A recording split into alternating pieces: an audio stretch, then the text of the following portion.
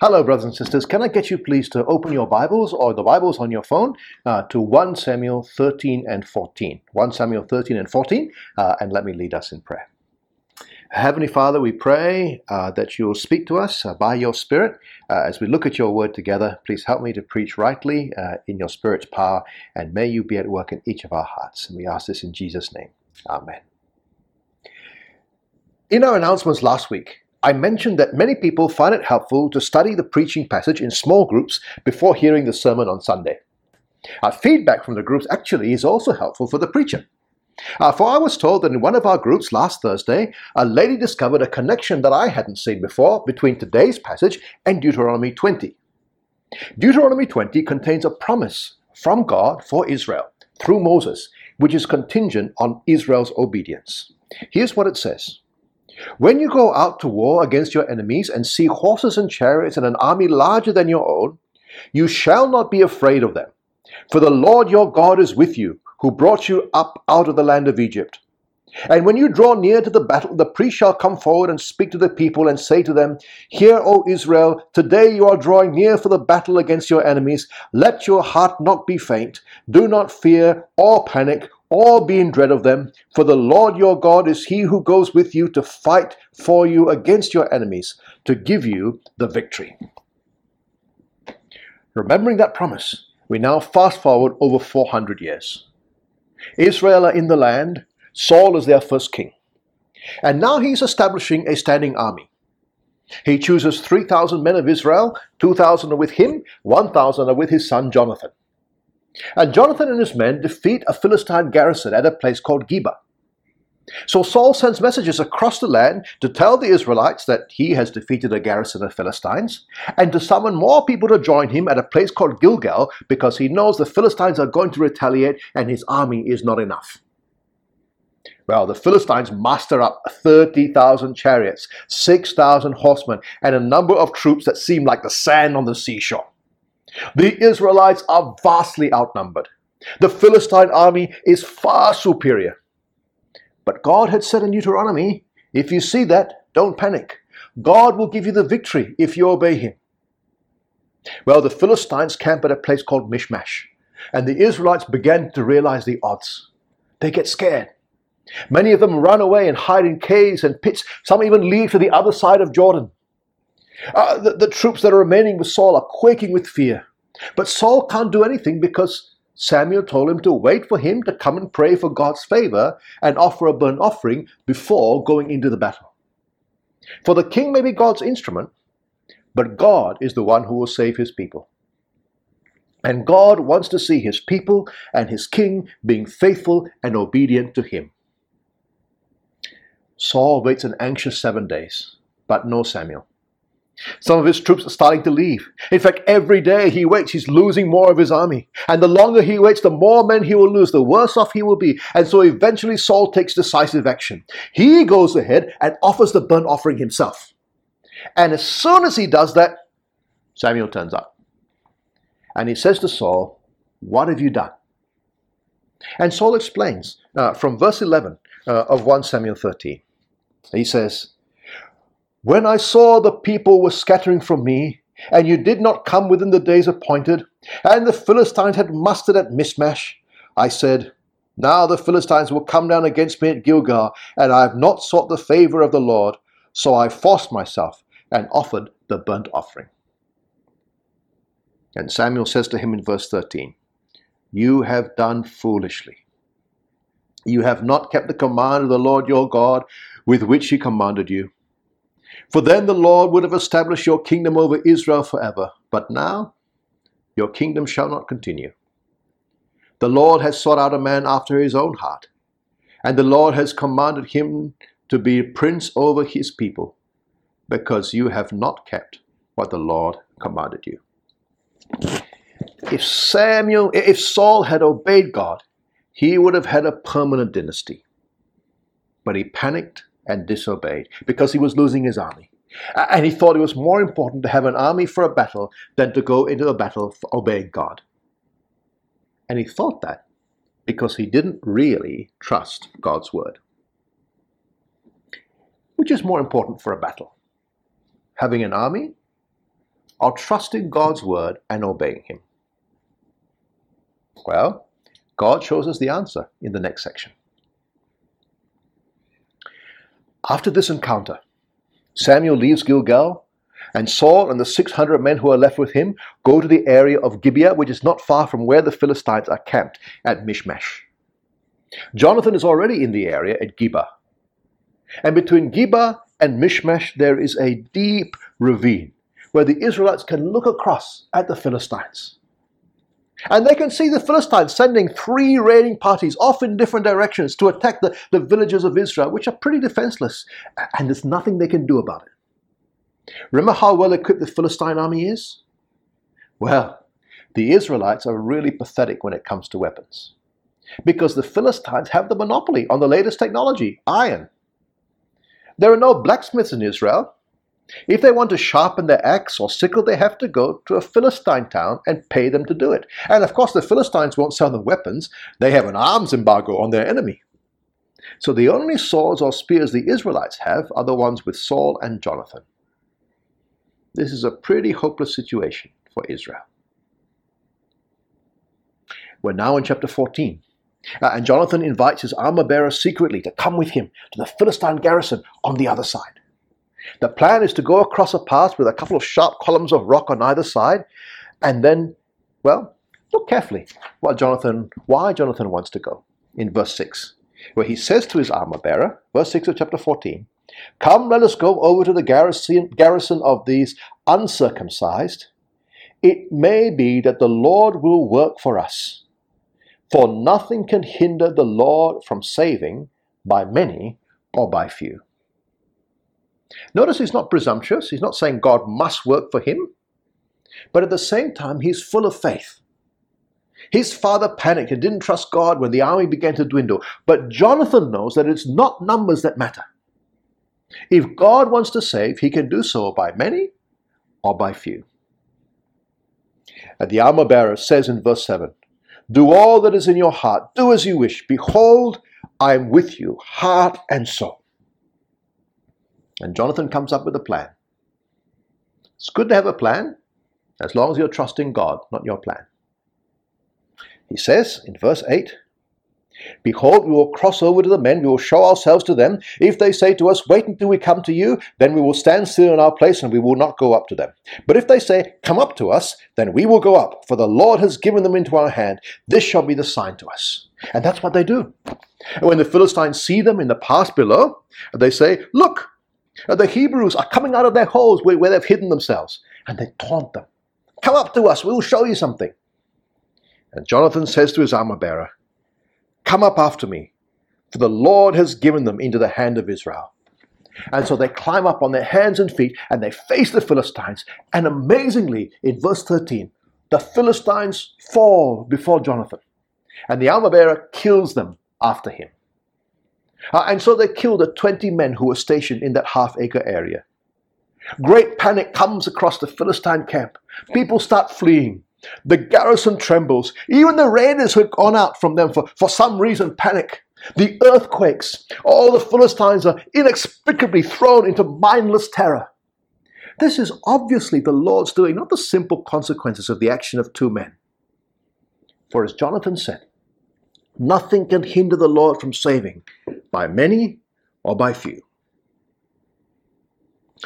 Back at the Israelite camp, Saul's watchmen report what they see.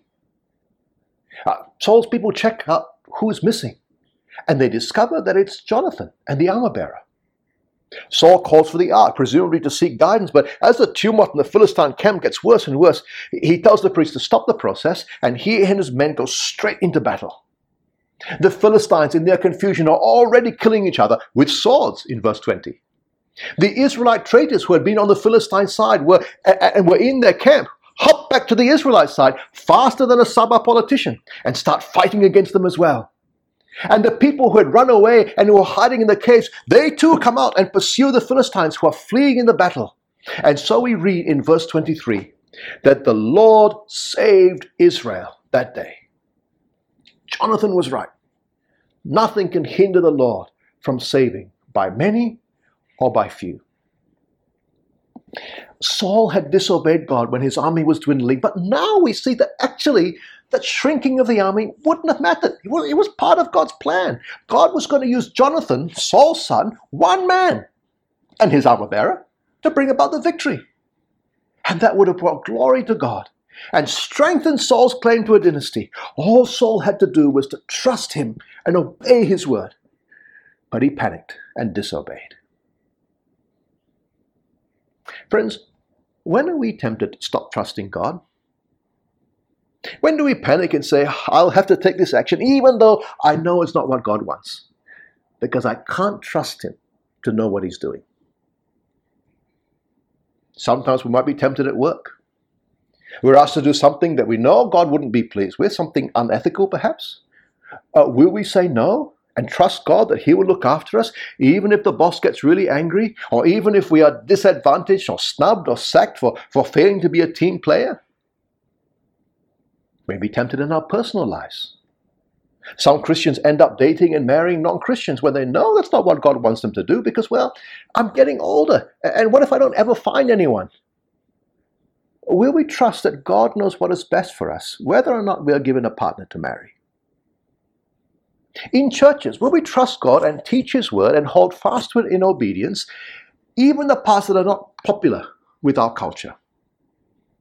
Or will we panic when we find our culture changing and we think we have to change our doctrine for the sake of attracting and keeping numbers? God rejected Saul because he didn't trust and obey him. Jonathan trusted God. He was the instrument of God's salvation. Is he the man after God's own heart, the one God has chosen? He looks like God's chosen one. He's acting like God's chosen one. But the problem is, he's Saul's son. And God has already said to Saul that his dynasty won't last. So how? Well, in God's ironic providence, it is Saul himself who makes the problem for Jonathan. Remember, the Philistines are running away in panic. The Israelites are chasing them and hunting them. They keep retreating, and so the battle keeps moving west. The Israelites are getting tired, but Saul wants them to finish the job, not stop for food. And so he lays an oath on them, saying in verse 24, "Cursed be the man who eats food until it is evening, and I am avenged on my enemies." Now, do you notice the subtlety of the wording here? God had saved his people through Jonathan, but now it's about Saul being avenged on his enemies. Maybe he's desperately trying to justify himself as a leader because of what Samuel said. Although the way he does it isn't really helpful for his people. The Israelites are faint and hungry, chasing the Philistines on empty stomachs. Here they come to a forest and they find honey in the ground. No one dares to eat it except Jonathan. Because Jonathan wasn't there to hear his father's oath. He was at the front line doing the brave and risky thing, and he didn't get the memo. He eats, and he's feeling better for the nourishment. But then someone tells him about his father's curse. And Jonathan says in verse 29, "My father has troubled the land. See how my eyes have become bright because I tasted a little of this honey. How much better if the people had eaten freely today of the spoil of their enemies that they had found, for now the defeat among the Philistines has not been great." He's right. Saul shouldn't have done that. But now Jonathan has eaten in violation of his father's vow and brought upon himself the curse of God's anointed king. Well, the Israelites keep pursuing and striking down the Philistines. Further and further west they go, and the people are now very faint. Presumably the sun is now set, they're released from Saul's oath, and they pounce on spoil and take sheep and ox and cattle and slaughter them on the ground and eat them with the blood, which is against God's law. They were only meant to eat meat with no blood, which at that time was meat that had been sacrificed to God and the blood drained away on the altar. So the report came to Saul in verse 33. "Behold, the people are sinning against the Lord by eating with blood." And he's quick to reprimand them. "You have dealt treacherously," he rightly says. They have chosen to disobey God. He disobeyed God when he panicked. They disobeyed God when they were hungry. What is it, my friend, that causes you to disobey God? Saul considered it more important to preserve his army than to keep God's word. They considered it more important to feed their faces than to keep God's word. Think about a sin that you might have committed. What was it that was more important to you at that point than to obey God's word? Did you disobey because you didn't trust God to keep his promises? Or did you disobey because you didn't even think about God? You just wanted to satisfy your own desires without reference to him. When you confess your sins, don't just confess your sin. Consider the sin behind the sin. And turn away from that as well. Saul tries to remedy the situation. He gets his men to roll a great stone to him. He says in verse 34, disperse yourself among the people and say to them, let every man bring his ox or his sheep and slaughter them here and eat, and do not sin against the Lord by eating with the blood. So the stone becomes an altar to the Lord where they can legitimately slaughter the animals and eat. And so Saul stops the people from sinning and he builds an altar to the Lord. Both good things for a king to do. But was the altar really to worship the Lord? Or was it there so that the hunger of the troops could be satisfied without them breaking the law? You see, instead of worship become primary and the feasting become an expression of the fellowship that comes out of that, this was really about the feasting and the worship simply a necessary preliminary to justify it. Verse 34 tells us that that was the first altar that Saul had built to the Lord, and that's telling, isn't it? He never built an altar to offer sacrifices to God until he needed it for butchering. There's nothing actually wrong with what he does. But there is something wrong with his heart. Brothers and sisters, in the new covenant, we no longer offer sacrifices to God on an altar. Animal sacrifices are gone. Christ was sacrificed once and for all for our sins on the cross. But we still worship God in, through, and with Jesus by giving our lives to him and seeking to serve him and obey him in all that we do. And there are actually many earthly benefits that flow out of that. Like the wonderful fellowship that we have with each other, our loving Christian community. Like having meaning and purpose in life, having a solid moral compass. But let me ask you, do we serve God because he is worthy to be served and worshipped and obeyed, and then enjoy the benefits of the service with thanksgiving to him? Or are the benefits the primary thing, and we simply worship and serve God in order to get them?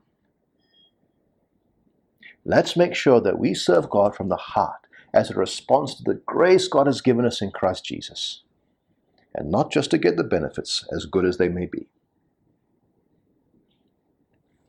Well, it's night now, and Saul wants to press on with wiping out the Philistines while they have a chance. Everyone agrees except the priest who wants them to consult God. So Saul inquires of God in verse 37. He says, shall I go down after the Philistines? Will you give them into the hand of Israel?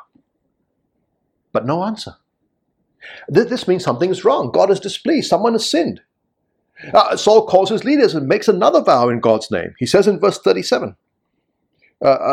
rather, come here, all you leaders of the people, and know and see how the sin has arisen today. For as the Lord lives who saves Israel, though it be in Jonathan my son, he shall surely die. The leaders say nothing. So Saul says to Israel, you shall be on one side, and I and Jonathan my son will be on the other side. They agree. Saul prays. God is consulted using sacred stones, and the fault is found to be on the side of Jonathan and Saul. The lot is cast again, and the culprit is shown to be Jonathan. So Saul turns to Jonathan. Tell me what you have done. And Jonathan makes no excuses.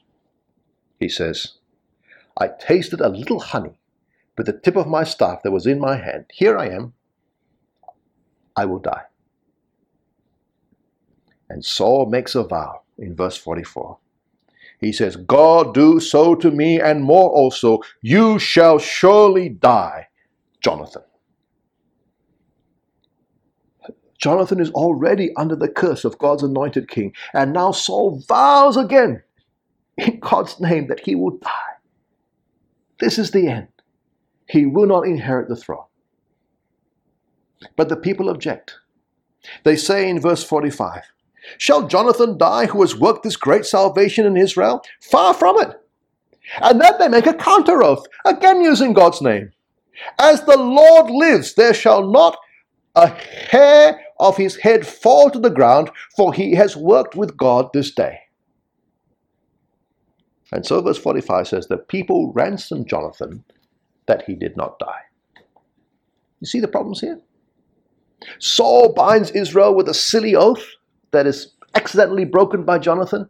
Then he makes another oath twice, which he is then forced to break himself because people make an oath to defend Jonathan, and God is invoked in all of them. So that in the end, Saul the oath maker corners himself into being Saul the oath breaker. He is happy to kill Jonathan for breaking the oath, but he can't keep his own. And by the end of the story, Saul, God's anointed king, has actually called down God's curse both on himself and his son. What a mess! No wonder the Lord warned us against making oaths. Friends, it didn't have to be this way. God saved his people through Saul in the previous chapter. He did this through Jonathan in this one. If Saul had humbly trusted God, it could have turned out so well. If he had waited for Samuel, he wouldn't have been rejected. If he had not been so egocentric, he and his people would have gladly joined Jonathan in wiping out Israel's enemies without all the problems caused by these rash oaths. Jonathan would have been marked as a hero with his father, a man used by God to save his people in spite of all the odds, a worthy successor to the kingship to perpetuate Saul's dynasty. But now, God has rejected Saul and his clan. A curse has come down on Saul and Jonathan from Saul's own mouth. There is a rift between Saul and Jonathan, between Saul and the people, and all this means that the rest of the Philistines get away. Saul, in verse 46, stops pursuing them, and they live to fight Israel another day. If only Saul was a better king. But you know, Saul was the way he was because he was a sinful human being. And if you and I look at ourselves hard enough, we will see ourselves in Saul. And that is terrifying. Saul is not the right king for God's people, but God chose him. I'm sure God didn't choose him just to set him up to fail by choosing someone unsuitable, as it were. He was probably the best that Israel had to offer at the time. But God's people needed a better king. A king who does not have this sinful heart. A king who really does trust God and obey him. God's people really need a better king. And in Jesus, we have one. Jesus never panicked and sinned. He always did the right thing. Unlike Saul, Jesus trusted his Father and obeyed him even unto death. And God vindicated him. He gave him, like Jonathan, a supernatural victory by raising him from the dead. Through his death on the cross on our behalf, we have forgiveness of sins. And his victory over death means that we too will rise in glory. God has saved us, not by many, but by one. And so, like Jonathan, Jesus became the Savior of God's people. So, brothers and sisters, let's look to Jesus and seek to be like him. Every sinful human leader, no matter how good, will have something of Saul in their hearts, but not Jesus. Put not your hope in sinful man, but look to Jesus, your perfect King. Follow him like the armor-bearer followed Jonathan. Say to him, do as you wish. Behold, I am with you, heart and soul. And seek to follow him by trusting and obeying the Father, no matter what. Let's pray. Heavenly Father, we thank you that Jesus is our perfect King. We thank you that you have saved us, your people, through his faithfulness and obedience. We pray that you help us to follow him, heart and soul, by trusting and obeying you. Change our hearts, we pray, by your Spirit, that we might become less and less like Saul and more like Christ. And we ask this in his name. Amen.